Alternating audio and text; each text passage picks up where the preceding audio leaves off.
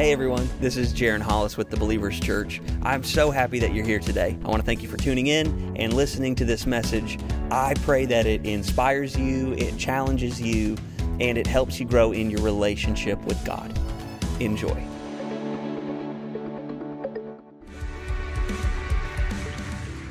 Good morning, Believers Church. How are you guys doing this morning? Come on, you can do so much better than that. How are you doing this morning? It's good to know that you're awake. I know it's cold, isn't it?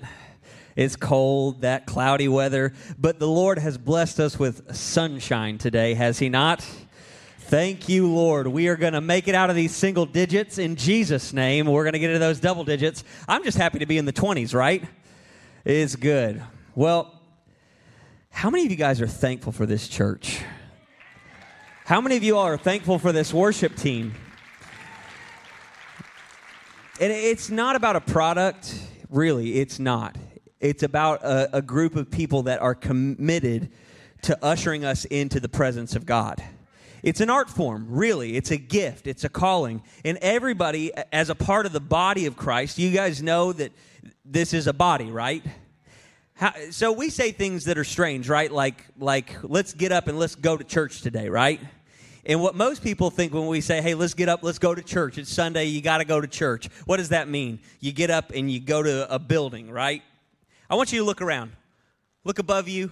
You see production. You see lights. You see the beautiful wood ceiling. You see the structure week in, week out. Some of you have been coming here for a couple weeks. Some of you have been coming for a couple months. Some of you have been here for over 20 years, right? This is what you think of as church. But I want you to look at the person next to you right in the eyes and say, this is not the church. We are the church. Do this. Come on, get a little bit of this action in there. Get sassy with it. Say, we are the church. This is what the Word of God says. That God, instead of dwelling in a temple, instead of dwelling in a meeting place, instead of dwelling in or above a tent out in the middle of the desert amongst the Hebrew people, instead of being in a synagogue or in a temple or in the Ark of the Covenant, God in the New Testament said, you know what? Instead of being in a place or a building, I want to live and be in you. You are a mobile temple of the living God. And the Bible says a whole lot about what we can do alone, but it says even more about what we can do together, right? This is a place of community. This is a place of bonding. This is a place of friendship. But how many of y'all know it doesn't always work that way? Sometimes it can be a little hard to get to know the people around you in church, right? We can treat this like a ball game. We can treat this like a movie theater, can we not? You can come in. I hear people say this kind of stuff all the time. I'm just coming to get fed. Right? This is a family, not a restaurant. Right? Okay. We got 5 people that are awake in this church. They read their Bible. They know. Right? All right. I'll get to it. We need each other, don't we? We really do. There's this ancient song that goes, you got a friend in me. You got a friend in me. When the road looks tough ahead and you're miles and miles from your nice warm bed, just remember what your old pal said. Boy, you got a friend in me. Yeah. I didn't write it. Hey, y'all, that's going to be ancient history pretty soon. They're going to be like, I remember in this work of art called Toy Story from the 90s, y'all. Look at the person next to you and say, you've got a friend in me. You've got a friend in me. We need each other, don't we? We really do, whether we like it or not, but not everybody feels that way. I went to a concert. It was more of a worship event. If you've never heard of Maverick City Music, they're an awesome worship team. We do a lot of their songs here. Churches all over America do their songs. We went to Southeast Christian, a group of friends from the worship team, people that go to church. We went to Southeast, and we went to this worship event, this worship concert. And how many of y'all know when you go to events like that, there's a lot of sitting and waiting for the event to start? So I like to do a thing that I call, and most of us call, people watching. I love people watching because I think people are interesting, unusual, and it's just entertaining to watch how people move, how people walk. Have you ever noticed how people just have different walks? Some people walk with their toes inward. Some people walk with them outward. Some people walk really straight. Some people do one of these at the end of every step. People are unusual, so I like to people watch. Well, two women came, and they sat down behind me before anybody was really there. It was just, we were really early, so two women came and sat right behind me, and they were sitting there, and they started talking, so instead of people watching, I started people listening. I know I shouldn't have been, but I was listening, and they started talking about what was going on in their life, what was happening, and they started listing off all the stuff that was new, all the stuff that they'd kind of been through. And then one of the ladies started talking about this new church that she was going to, and the friend was like, "Oh, how is it? Are you enjoying it? Are you liking it?" And she was like, "Yeah, but they keep trying to invite me to their small groups." And if they think I'm joining a small group, they got another thing coming. Because I don't go to church for friends. I go to church to get God. Right? I'm like, this woman hasn't read the New Testament.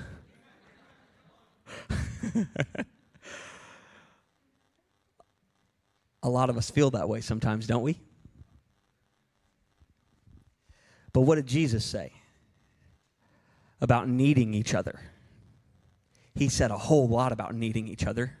Whether we want to read those words and accept those words or not, he said a whole lot about getting close to one another and relying on one another and serving with one another and praying for one another. We're going to go over a lot of these things today, but I want you to know, any of you ever heard of the Pharisees? Okay, if you don't know who the Pharisees are and you're new to Christianity, the Pharisees, they were the religious elite group. They were the pastors 2,000 years ago in ancient Israel, okay? But Jesus didn't much care for them, and they didn't care much for Jesus. It wasn't that Jesus didn't love them. It was just that Jesus didn't like how they were living. They said they were living one way, but the fruit that was coming out of their lives were completely different. And Jesus couldn't stand for that because guess what? They were representing him. They said, "We're your guys." And he's like, "But you don't look like my guys on the inside. And the fruit that comes out of your life doesn't look a whole lot like me." So he took issue with it. God manifest in the flesh, living among us to show us how to live, how to walk properly, how to act properly, how to talk properly, how to live in relationship properly, how to love properly. But they were always, these Pharisees, these religious leaders were always trying to trap Jesus. And they often tried to trap him by his words. What do you say about this? What do you say about that? What do you say about getting taxed by Caesar? What do you say? What's the greatest law in all the laws that God has given to us? What's the greatest law that Moses wrote down? What do you say, teacher? You've said some wise things, but what's the greatest law? And Jesus comes back with this brilliant answer. He says, listen, number one, love the Lord your God with all your heart, with all your soul, with all your mind, with all your strength. And also, number one. Wait, what? Number one also is love your neighbor as yourself. The two cannot be separated. Listen, I go to church to get Jesus. I just don't want the people. You can't do it. You hearing me? All right, teacher, that's pretty good. Pretty smart, Jesus. Jesus said we need one another. What's really interesting about the Bible is when you go from the New Testament back to the Old Testament, you start seeing reflections of everything that Jesus teaches woven throughout all of the beginning of the book. Everybody's heard of Genesis, right? In the beginning, God created the heavens and the earth. Whether you're a Christian or not, you know those words. It's like written into the DNA of our society. In the beginning, God created everything that was. He made the sun. He made the moon. He made the stars. He made the solar system. He made the day and night cycle that tells you when to wake up and when to go to sleep, your circadian rhythm. He made the sky, and he made all the birds that fly through the sky. As much as you hate them pooping on your car, he made them, right? He made the land and every single creature and nasty critter that you have to apologize to Jesus for killing when you smash them in your house. He made all of it. And he looked at it and he said, it was good. And he made the ocean, and he made all the creatures that dwelled within the ocean that we know. And he looked at it and he said, it is good. He made all the trees, all the plants, all the fruit, all the mountains. He made all this beautiful scenery. He made everything that is, everything that was, everything that ever will be. He made it, and he looked at it, and he said it was good. And then guess what happened? He took the dirt, and he formed mankind, you and me, Adam, and he formed him up. And then he breathed the breath of life, the thing that only God can do, into his nostrils. And he made him, and he gave him a name, and he gave him a job, and he said, name all the animals. And he stepped back and looked at Adam all alone, and he said, it is not good that man should be alone. And so he made women to keep us in our place. Right? Right. No, he didn't want us to be alone. He knew. I'll get to you. I was designed with you in mind. You were designed with me in mind. And whether we admit it or not, we need each other. The title of this message is really simple. It's really cheesy. It's really cliche. But it is true. At the core of truth, the beginning of the book starts with it. We just want Jesus and we don't want people, but that's not the way it works. So I'm here today to tell you that you complete me. You complete me. We need each other, don't we? We were designed with each other in mind. That's how we live. That's how we flow. That's how we find purpose. That's how we partner up and discover what we can do together that's greater than just ourselves. Ooh. God didn't make you to be some holy, unfeeling robot, right? He created you to have relationships. I'll step away one more time. I'm going to get through this, I promise you. But we really value independence here in America, don't we? I really hit men hard last week talking about I don't need anybody else. I'm an alpha male, right? Right? I'm a lone wolf. Women, you got it coming too. I've heard your song, All the Women Who Independent. Right? I've heard your song. I know. We all have our own ways. We value it. It is written in a document that helped us lay the foundation of this country. It's called the Declaration of Independence. Right?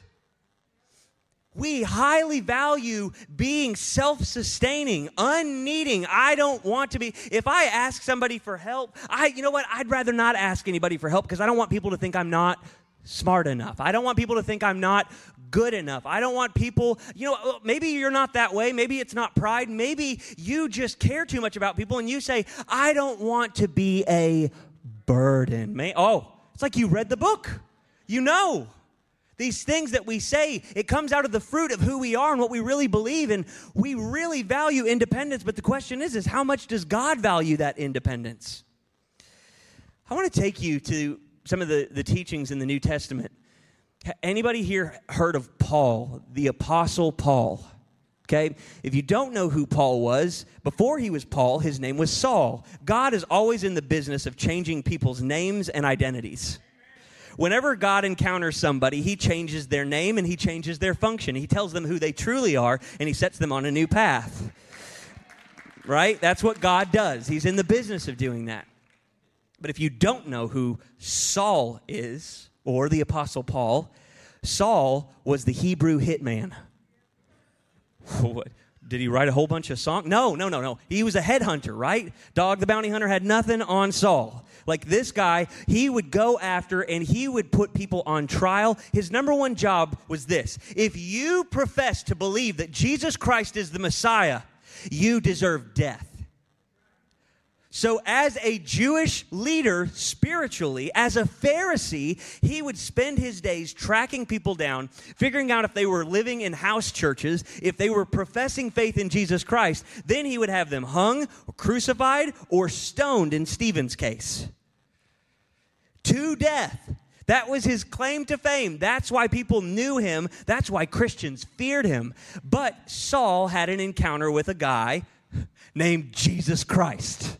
Jesus appeared before Saul. He blinded his eyes and set him on a new path and said, instead of Saul, you're going to be called Paul, and this is what you're going to do. You want to know what that guy wrote? The guy that was all about tearing apart and destroying the body of Christ. You want to hear what he had to say about the body of Christ? Watch this. Ephesians 4 says this, we will speak the truth in love, growing in every way more and more like Christ. Whoa. Who is the head of his body, the church, you and me. Not this building, not this architecture. This building could burn to the ground and the church would still exist. What does Jesus do, Paul says? He says he makes the whole body fit together perfectly. As each part does its own special work, it helps the other parts grow. I'm going to read that part again because it's so good. Each part does its own special work. As you function the way that you are called and meant to function, while you're connected to the body of Christ, you cause other parts of the body of Christ to grow.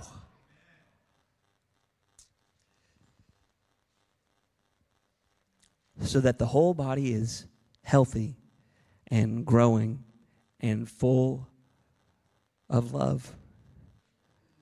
So here's my question. What happens when you don't show up? What happens when you disconnect?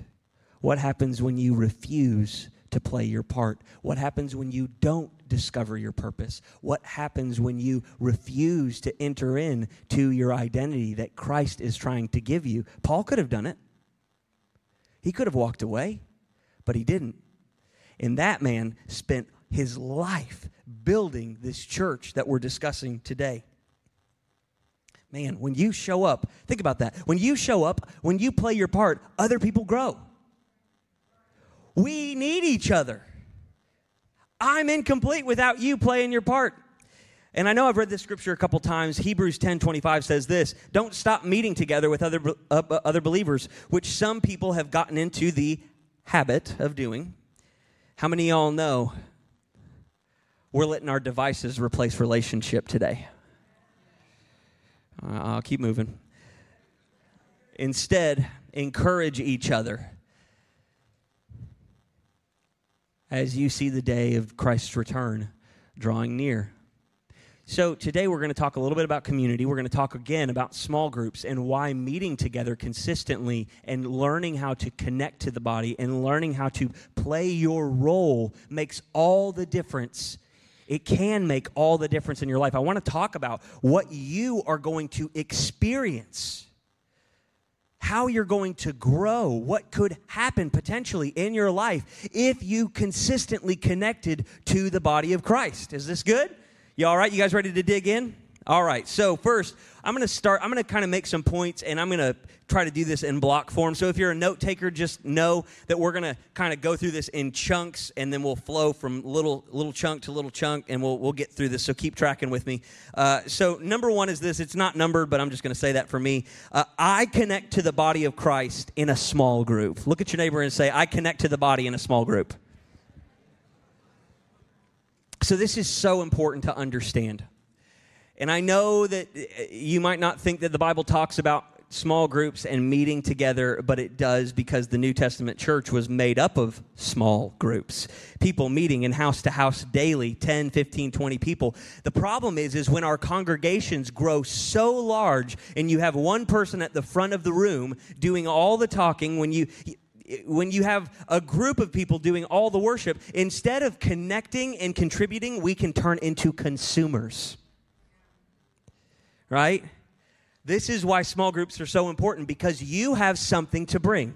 You have something to contribute. You have something that you can do that nobody else can do. And if you are not bound together with the rest of the body, you can't do it, right? There's only one way to be the body of Christ. Let me show you real quick. 1 Corinthians 12 says this: together you are the body of Christ. Each of you, or each one of you, is a part of that body. Hear me. There is only one way that you are the body of Christ. It's that first word: when you are together. But we live in a day and age where it's really easy to be apart. It's getting easier and easier to wake up, go on your way to work, go through your job, come home, pull into your garage, hit the button, boop, shut the door, turn on your TV, right? Whew. Why is this happening? Why is this getting easier? I think the reason why this is getting easier is because we're being tricked. We're being fooled. We live in a hyper-connected world, do we not?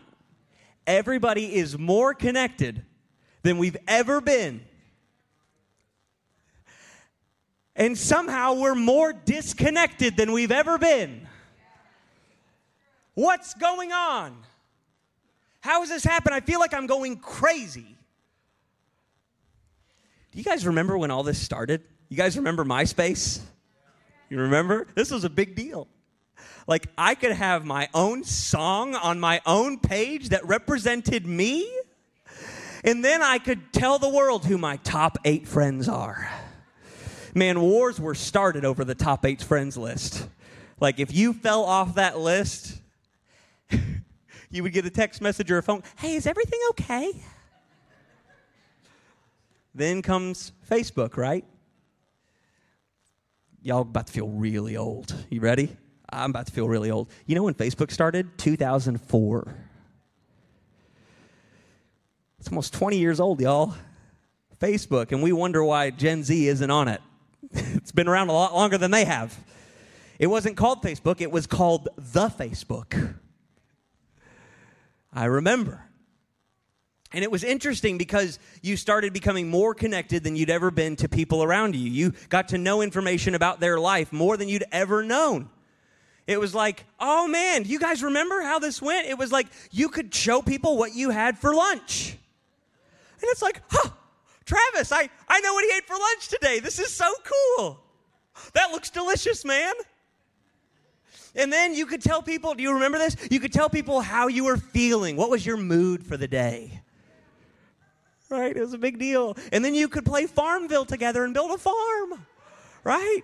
My grandma loved Farmville. Some of y'all still love Farmville.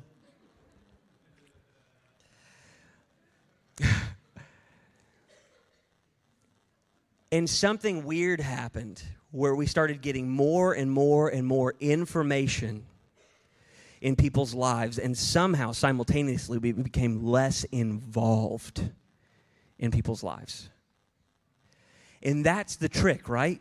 That's the trick, is we feel like because we're informed about somebody's life that we're involved in their life. But just because we're informed doesn't mean we're involved. Just because I know what's going on in your life doesn't mean I've touched your life. Right? This is the thing that we're buying into, and we wonder, what's wrong with me? Why do I feel aimless? Why do I feel purposeless? Why do I know everything about everybody's life, but I feel like I'm not in anybody's life? It's called simulated relationships. You can know everything about what somebody's eaten. You can know everything about what somebody thinks. You can know how somebody feels. You can see their highlight reels. You can see all the beautiful places that they went on vacation. Never say a word to them. You know what that's called? That's not called friendship. That's called stalking.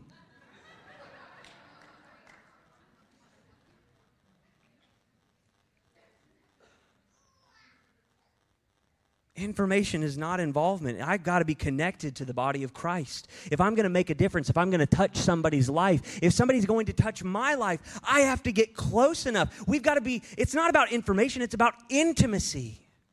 That's when things happen. That's when things get done. Whew. So the body has to be connected to work properly, right? Let's get super practical. Your body has to be connected for you to function properly, right? When I was younger, I like to play lots of video games. I like to sit at the computer a whole lot. And I don't know if you've noticed this, but if you're a Hollis, Dad, I'm sorry, I know you're on vacation, you're watching this. He gave me my beautiful skinny bird legs.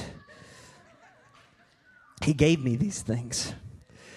And 2024 is going to be my year, y'all. I'm going to squat these things. They're going to grow. I believe they are going to be connected to each other and they're going to function properly. But when I was younger, I would sit down at the computer, I would sit and I would play video games, and sometimes I would cross my legs, sometimes I would sit on my legs like this, right? This is going to maybe gross some of you all out, but when I would sit down, sometimes when I would try to get up, my leg would pop out of socket at the knee. This happened 16, 17, 18. It happened over and over and over, and I don't know if you know this, but that's painful. It hurts, and sometimes I would be home alone, and I would have to pop it back in place myself. Or I would have to sit there for hours and wait for my parents to come home, or I would have to grab it and pull it until it just back into place.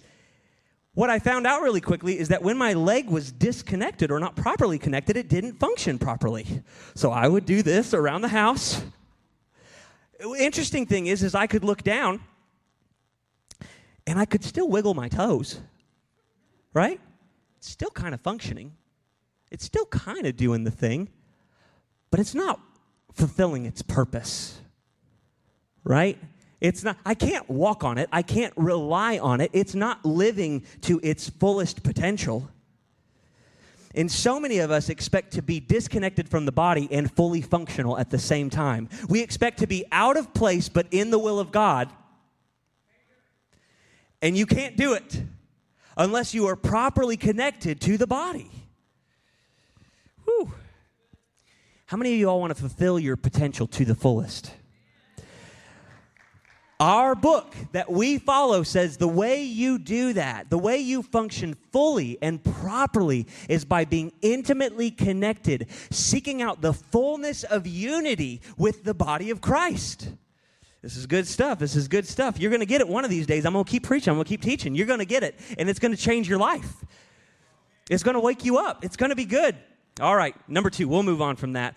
I understand the Bible better in a small group, in relationship with other people. This is so important because this is dissemination of information. In other words, I'm teaching, I'm preaching, I'm talking, I'm giving you lists. If you're a good student, you might even get out a notepad or your phone and start taking notes so that way when you go home, you can remember it. But the problem is with this, we would be here for 3 or 4 hours if we stopped every time somebody had a question.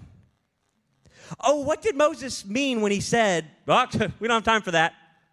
What did Paul mean in the original Greek language when he said, blah, blah, blah, well, we can't, we'd be here all day. And then you all would be really mad at me because you wouldn't get your lunch, right? So we have to understand that you can't have a conversation with a crowd. But you can have a conversation with a small group of people. You can stop in the middle of a Bible study or a book study and ask questions or share your story or share your knowledge or your revelation that when you were going through your trial, when you were going through your situation, when you were struggling with depression and God revealed his truth through Scripture to you in that circumstance, you can deliver that to someone else.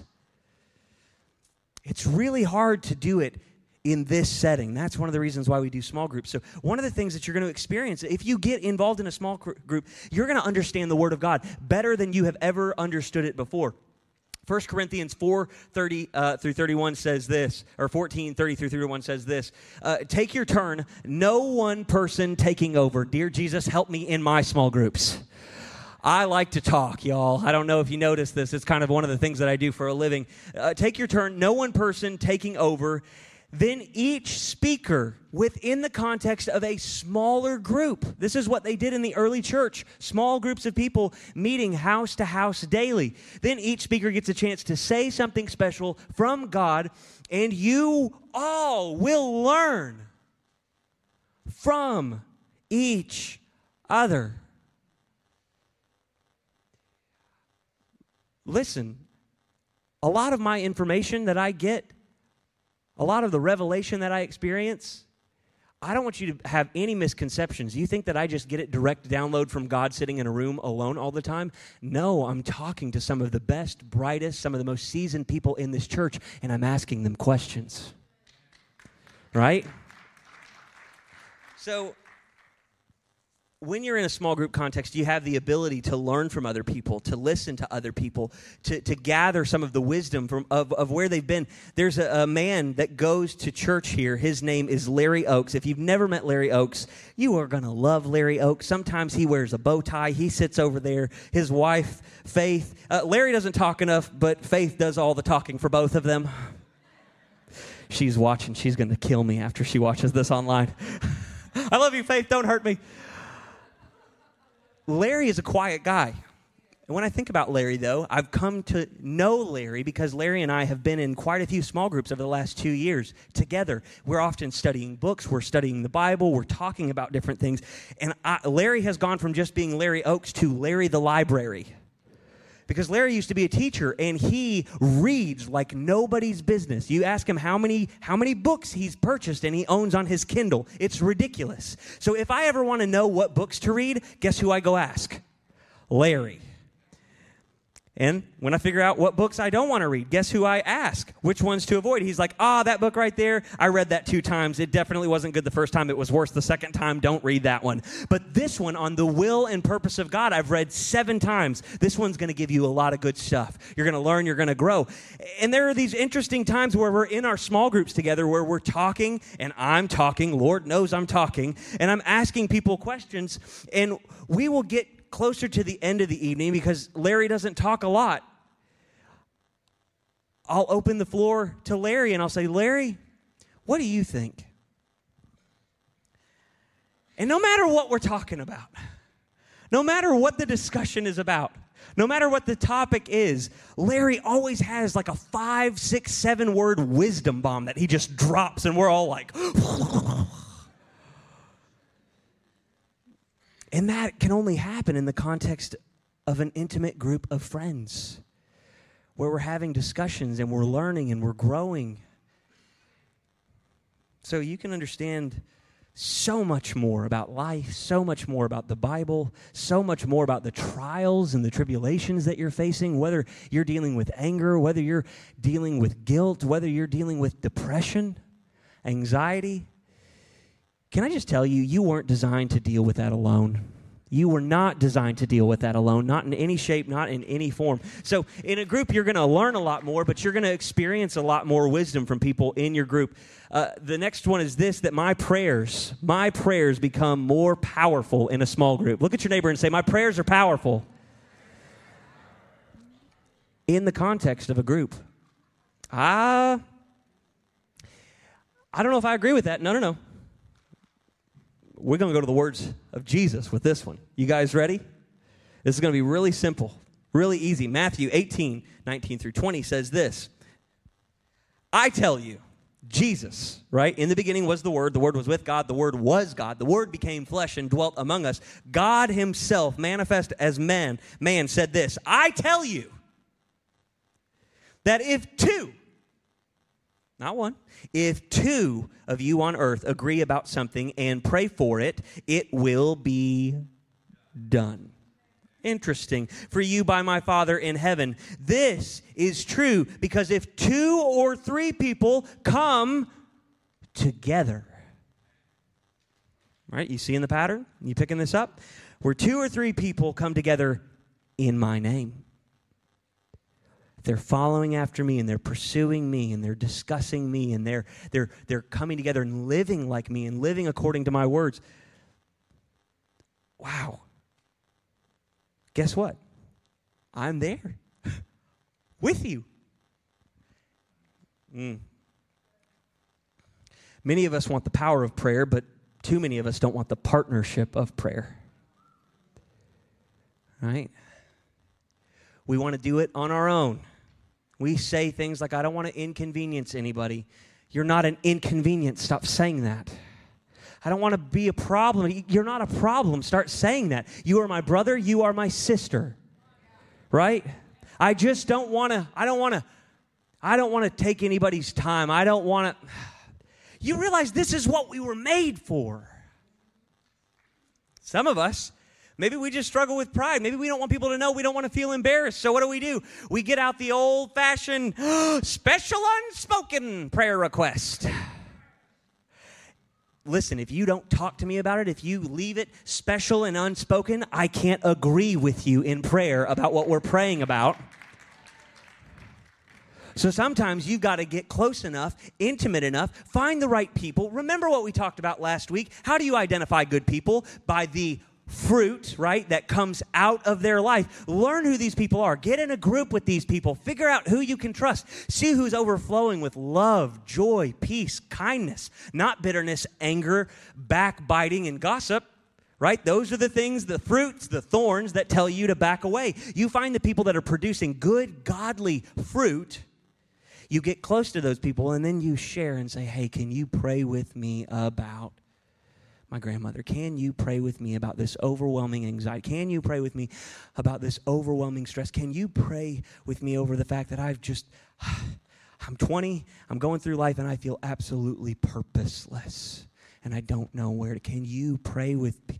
Watch this. Yes, take me by the hand. Let's pray together, because Jesus promised us that when we do this together, hey God,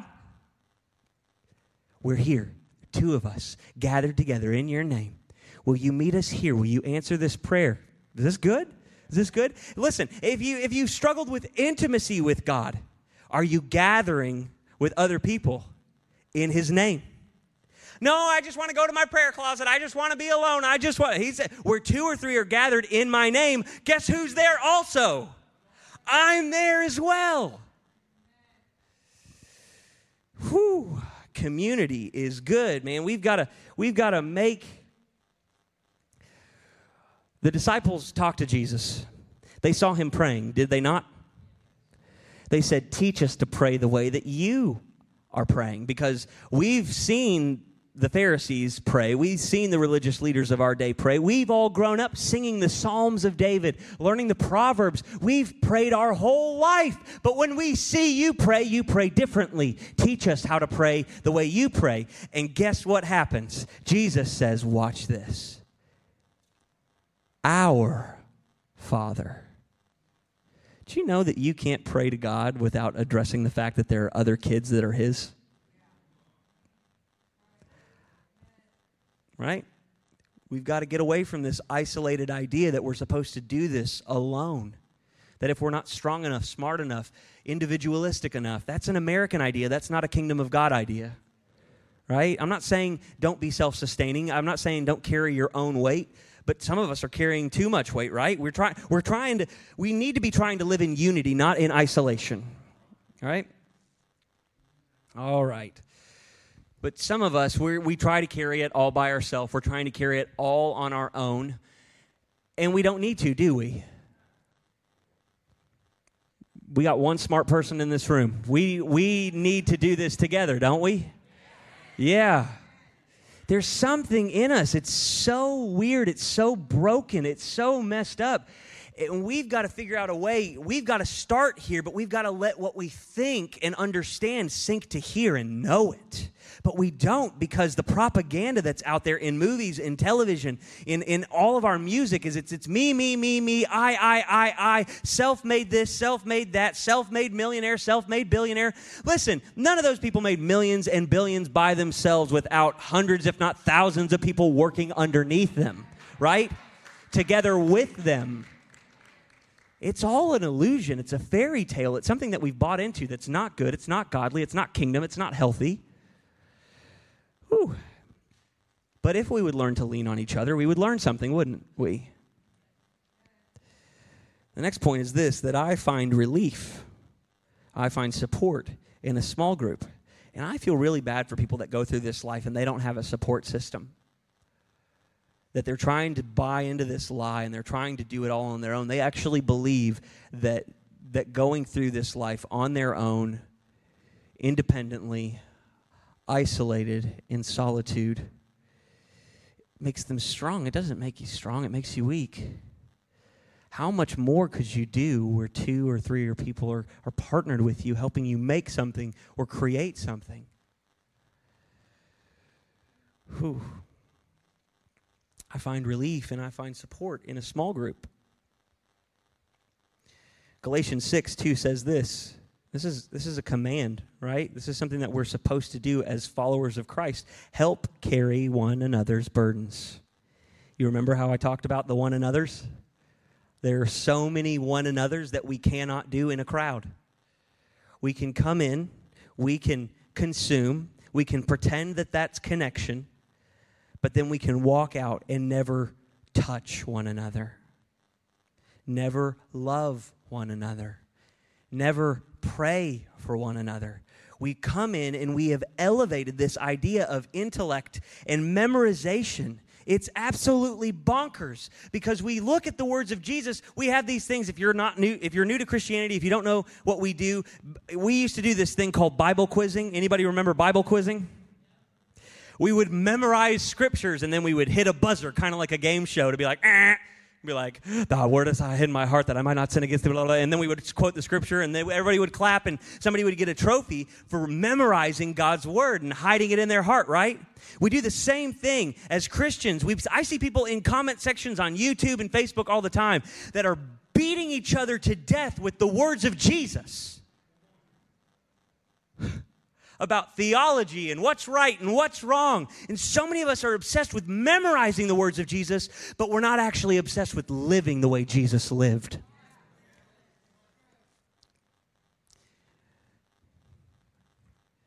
And that's what he wants more than anything, for us to hear his words, hear his commands, that we are supposed to help each other, carry each other's burdens. Why? Why is this important to him? It's so important to him because it's what he did for us.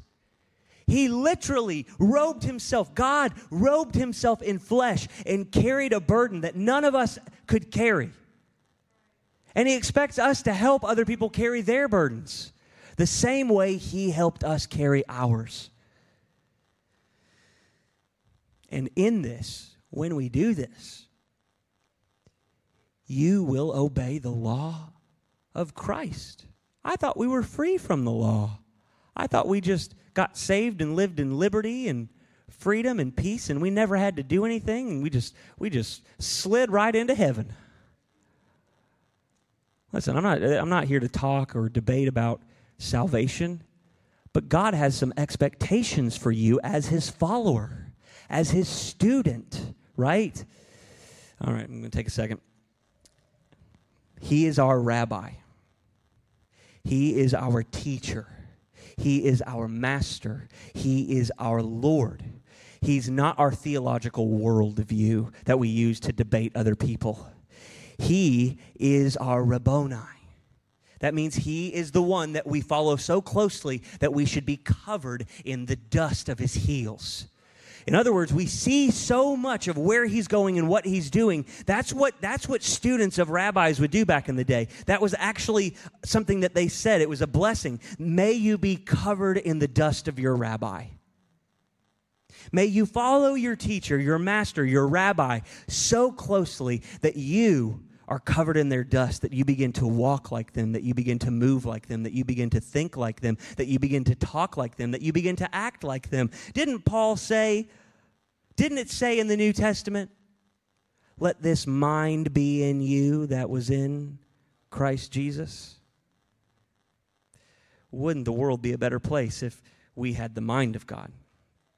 I'm convinced of this, and this is going to be a message at some point in the future, but if I had the mind of God, if I had the ears of God, if I had the eyes of God, if I had the mouth of God, if I had the heart of God, I would think the thoughts that he thinks. I would hear things the way he hears things. I would see things the way that he sees things. I would speak into situations and into people's lives the same way that he would. Where was I? He's our rabbi. He's our teacher. Do we look like him? Do we think like him? Do we act like him? Do we sound like him? Do we live like him? Do we carry one another's burdens like him? This is what's awesome about a small group. You get close enough with people, you get intimate enough with people that you start supporting each other and you find support, you find relief. Galatians is so powerful. You should go through 6 and read the whole thing. Just if you have time today or tomorrow, go through and read all of that. It's going to blow your mind. Can I just show you an image that might help you get a visualization of what some of us are doing in this life when it comes to burdens? Go ahead and put it up real quick. Some of this is you, right? You are carrying way too much. And this, honestly, listen, this might be doable, but it's not sustainable, right? You might be able to do that. This actually looks like me trying to carry the groceries in whenever it gets here, right? Whether you go and you shop, like I'm a one tripper, right? Like it's cold. I'm only doing this once. Come in the house looking like this. But you don't want to do that all the time. But this is how we go through life, right? We carry way too much for way too long, and what happens? We get burnt out. And what do we do when we get burnt out? It's weird, right? We quit. And instead of leaning on people and getting closer to people and allowing other people to help us carry the burdens that we were never meant to carry alone, we quit. We back away. And instead of getting closer to each other, we isolate until we recuperate. You ever been in this pattern? You quit a job, you go to a new job, you quit church, you back out of a small group, you do it, you can't figure out what's going on, but you're just so worn out, you can't handle another responsibility, you can't handle any more people, you can't handle any more, so you go and you sit on your couch, you veg out, and you watch a bunch of Netflix, and a month passes, and maybe you get on Instagram or something, and you see a motivational post, that you had the right breakfast that morning, and you're like, all right, here we go. Life's not so bad. I can do this again. And you start picking up everything that you just sat down that you were never meant to carry alone because you're not living in right relationship with the people around you, not taking the time to identify what things you were meant to carry by yourself and what things you were meant to let other people carry with you. So, real quickly, Lord bless you. She's coming to the altar, y'all. So, I always like moments like this. How many of y'all, don't make her feel embarrassed, make her feel welcome. Come on. Right? It's a beautiful thing to have young kids in church, young families in church. I'll never punish something like that. You're welcome here in the house of God. I'm going to tell you a couple stories really quickly about small groups. I shared these stories not too long ago, but I'm going to share them again. There was a guy, and musicians, you're more than welcome to come, and that'll let everybody know that I'm going to close 3 more times, right?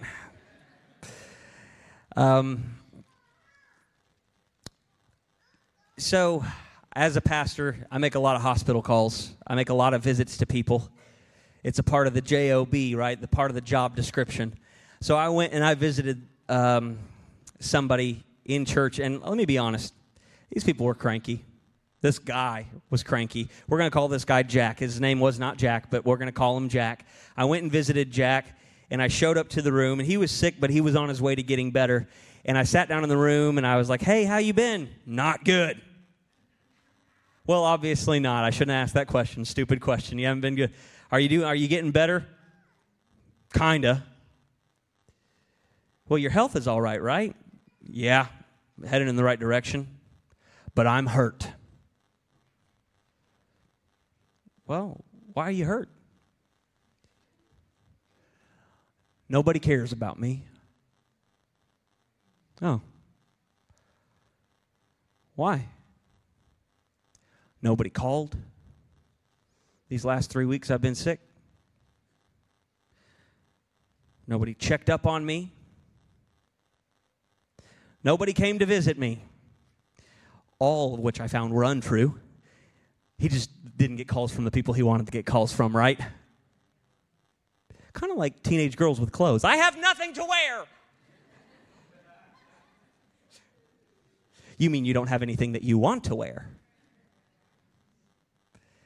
Nobody called me. Nobody checked in on me. Nobody loves me. Well, Jack,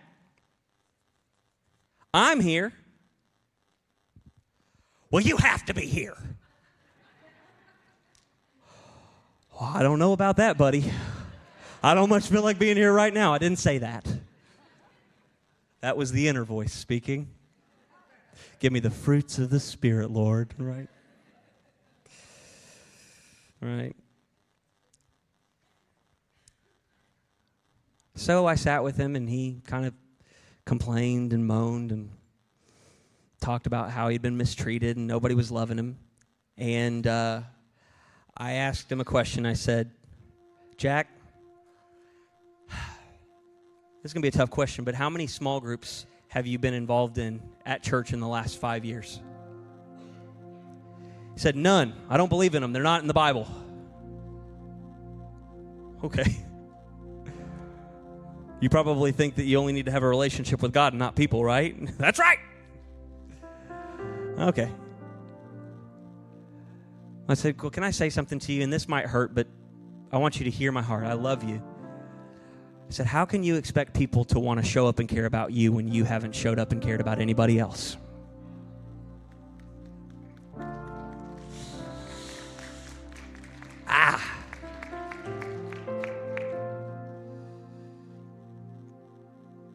Don't try to figure out who Jack is, all right? Jack still comes. Jack is still disconnected. And I hope one of these days Jack wakes up to the fact that we need each other. On the other side, I have another story about another hospital visit, because it's the job, right? I show up, there's a young woman in the hospital, and she has COVID, and I come to the desk. How many of y'all are a registered nurse, or you know a registered nurse? You know, I love you guys, but sometimes you can be really defensive about your patients. Too many people come to visit you. Oh, the truth is you know your patients need rest. Amen. Lord knows, whenever we had our second child, we went through the first time and we were like, if anybody comes, just tell them we're sleeping. Go away. I went and I walked up to the nurse's station and I was like, I'm here to see so-and-so. I'm the pastor at Believers Church, and I want to kind of get in and see them. And this nurse whipped around and looked at me and she goes, how many pastors do you have? And I was like, there are just two of us, two real ones, right? Two official ones. I got a piece of paper in my wallet. Just so you know, that's all kind of doesn't really matter. You're all ministers of the gospel, right? But I'm one of the real ones. You got to let me in. I'm not letting you in. Okay. So I go around the corner like this, and then I peek around the corner like this, right? And I wait until that nurse walks away, and then I go and I glove up and I robe up, I find the thing in the wall, and I sneak into the room.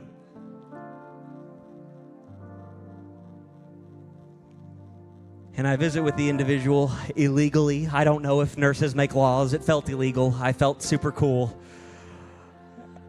And I went into the room and I visited with this young lady who was getting better and better and better. And she said, you know, you're the 7th person that's come and seen me today. And I've just never felt more loved. And what I found out is that the 6 people before me all were part of her small group. Her friends. The people that she stepped out on a limb to get to know. And she found herself in a loving relationship where people came and checked on her and took care of her and loved on her. And how many of y'all know love can go a long way when it comes to getting better, right? Getting better and knowing that you're on the up and up and you're coming out. There's a lot of studies around that you should look into it. It's really, really cool. So the last point is this, is that I can serve someone else in a small group. And how many of you know, as Christians, followers of Jesus Christ, it is our goal to serve other people? I know that language seems alien. I know it's hard. Especially as Americans, I don't serve anyone. I serve no man. I serve no woman. But I serve Jesus. And the Jesus I serve wasn't too big. At the Last Supper, right? To wash the feet of his disciples. He said, go get a towel. Go get a basin of water. Bring it here to me. No, Master, don't do that. You don't have to do that. You don't have to. No, listen. In my kingdom, the first shall be last, and the last shall be first. So let me serve you. Yes, even you, Judas. I know what's coming. But I'm not too big that I can't serve you. In a small group, we have the opportunity. Romans 15:2 says this, that each one of us needs to look after the good of people around us, asking ourselves, how can I help? How can I make a difference? How can I love them better? How can I live life better with them? How can I make their life easier? When I'm up here, do you think I'm doing this for an ego boost? No, I'm an introvert. This terrifies me. I have to work through a lot of stuff to get up here. But God has given me a gift, and with my gift, I serve you. And you have a gift. So let's go full circle. If you don't show up and you don't connect, what happens to the body? The body doesn't fulfill its purpose, and you don't fulfill your purpose. Not to its fullest potential.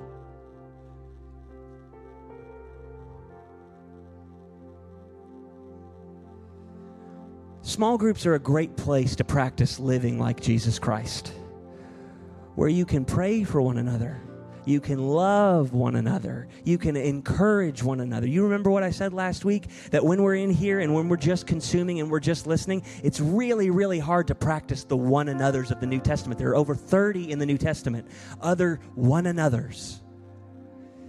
And the second you come and sit in a room and listen and walk out the door, you have avoided all of those one another's that you are called to fulfill. It's a great place. Small groups are. So put up that last graphic real quick, that last slide.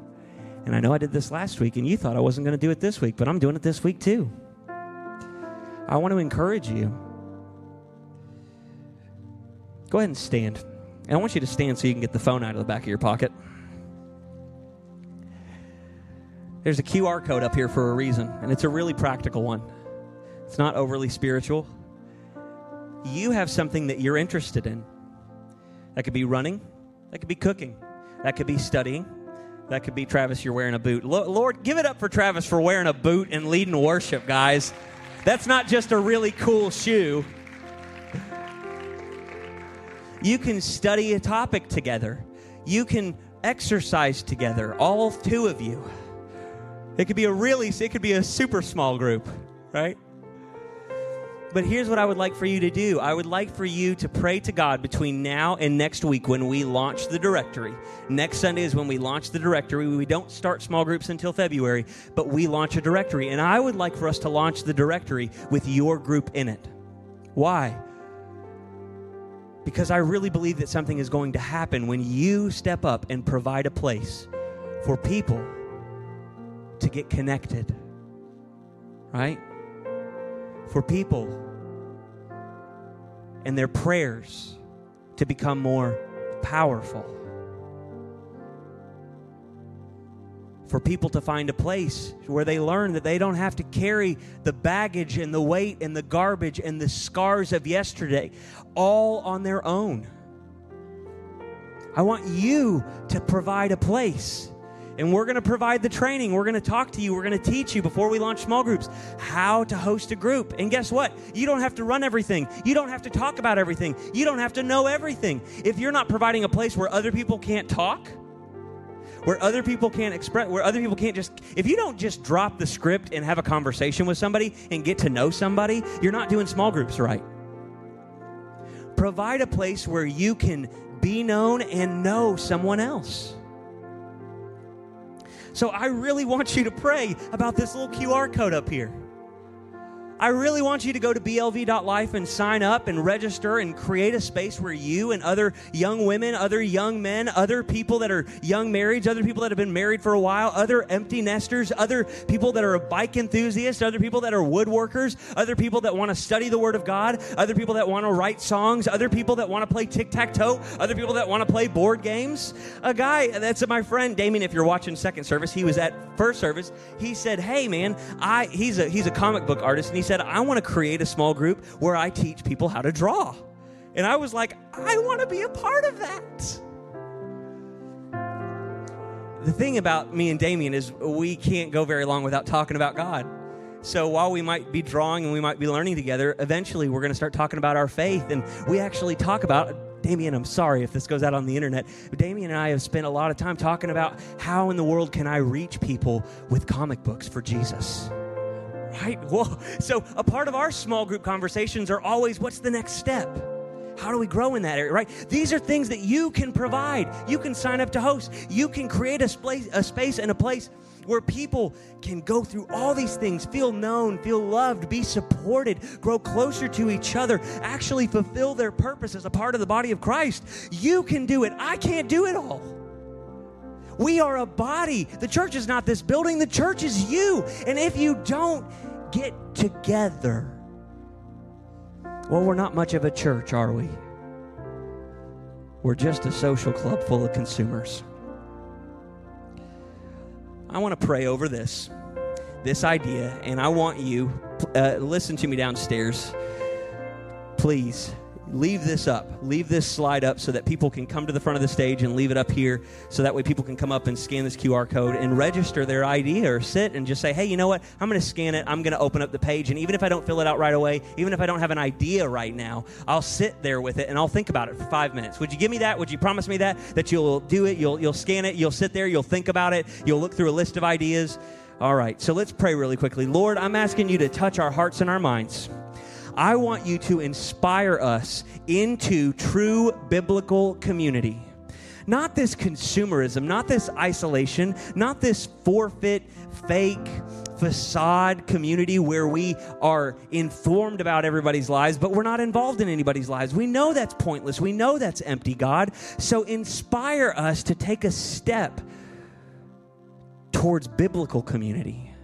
Let us resemble the New Testament church, where we create spaces and places where people can be encouraged and lifted up and challenged and corrected and educated and supported and prayed with. God, let us be a church, of small groups, intimate groups of friends that are actively loving you and actively loving each other as your word says. In Jesus' name we pray, and the church said, why don't you guys give the Lord a hand clap of praise? Thank you all so much.